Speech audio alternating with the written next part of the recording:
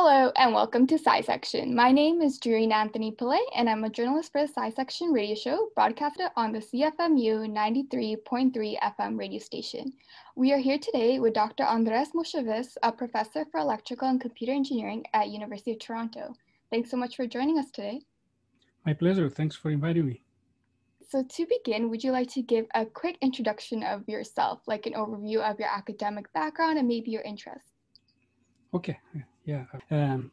Let's start with the academic background. So I studied in Greece. I did my undergraduate studies there and master's in computer science. In around 92, I moved to the USA at NYU, where I started studying for my PhD there.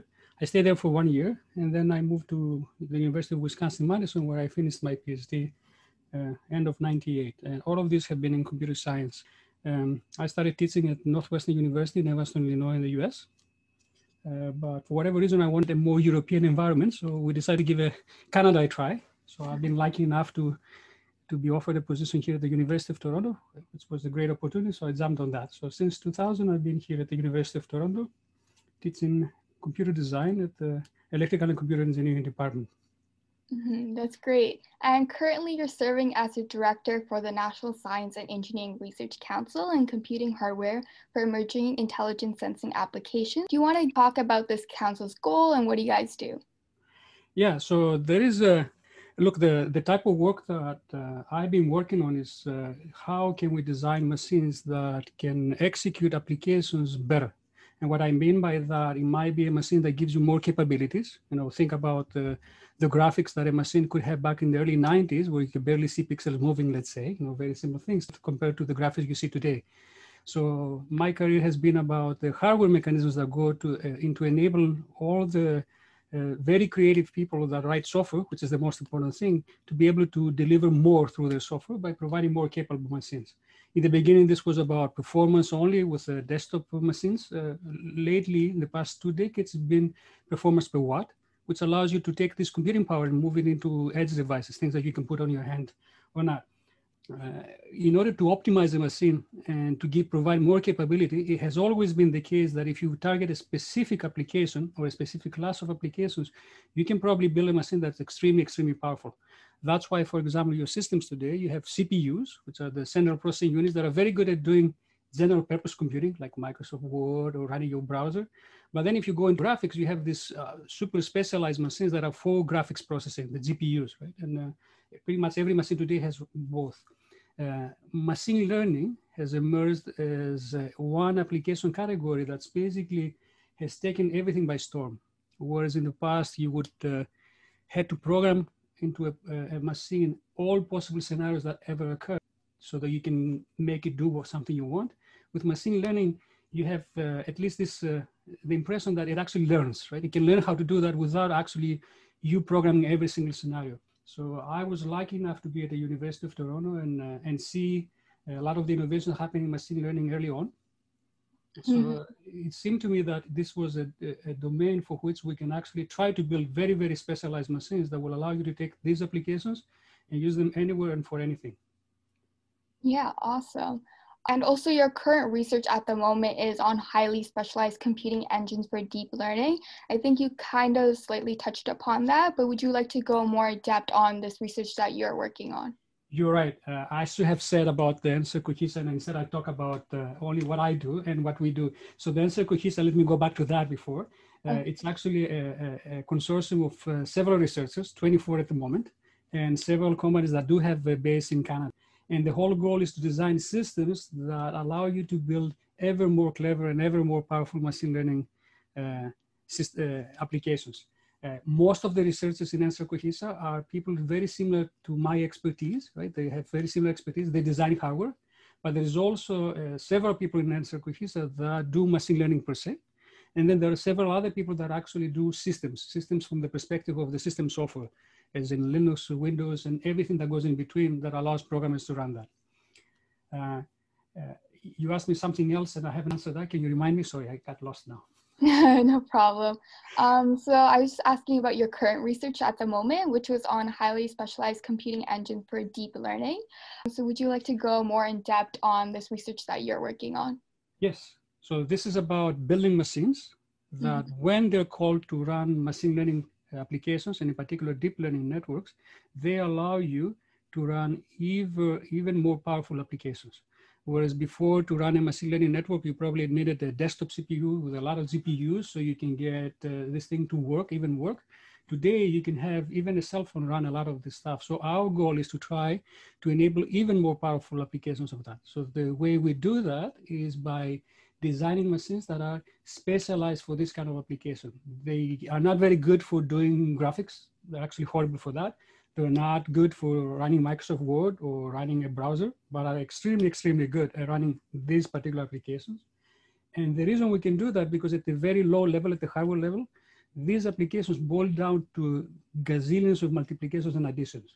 So we build machines that can do this extremely, extremely efficiently. Mm-hmm.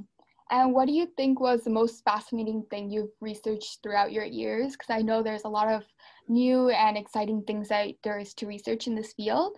So what do you think, in your opinion, would be the most fascinating? So this is a very tough question to answer, really, right? Because I was blessed enough to like computers as a kid. And through a series of various, let's say, I mean, some of them is pure luck, right? Events, I got to work on what I like a lot. So from a purely selfish perspective, I'm blessed enough to be working on something that I really like. And pretty much everything that I've done so far with, and the people I have collaborated with the people I have collaborated with, has been very, very, fulfilling for me. This is from my own perspective, right? In terms now of how these are exciting for the rest of the world, well, you have to go, unfortunately, when you do design hardware, there's a lot of levels and directions that you have to follow through to say that something exciting. Should these things end up being in products and in actual machines that you use, and it takes a while for this to happen, you're going to be able to see these applications coming very near to you, next to your hand. And a lot of applications that today are even impossible, they're going to become possible. The most fascinating, if you want to talk about fascinating, if you can put that term, about the work we do, is that the machines that we build actually look at what you want to do, and they try to do it better than you say. If you are a programmer, you tell me you want to do 1,000 multiplications. Well, my machine is going to do maybe 500 and still give you the same result. That's the most fascinating thing. So there are machines that actually look through the instructions you give them and only do as much as necessary to give you exactly the same result without you trying. Mm-hmm. And I think a follow-up question to that would be, what do you think most people should learn about your research? In terms of the daily life of a single person, how this work is going to help them, right? That's that what you're asking? Mm-hmm. Yeah. So this is, again, another difficult question to answer in what sense. I mean, essentially boils down to the following. The fact that you have a computer in front of you, or the fact that you have a car that can probably see the street and the road and drive itself to some degree, or the fact that you have a plane that can actually navigate itself and take you to destination and take actions when there is danger. Right? Computers are everywhere. So even though I do not write applications, the reality is that pretty much everything in science or everyday life is being affected by computers, mostly in positive ways. Yes, there are negative effects. So the kind of work that we do in Answer Cohesion in my group is the kind of work that allows these computers to become ever more powerful and enable all of these conveniences or new applications. I mean, drug discovery in many degrees today is done first in computers.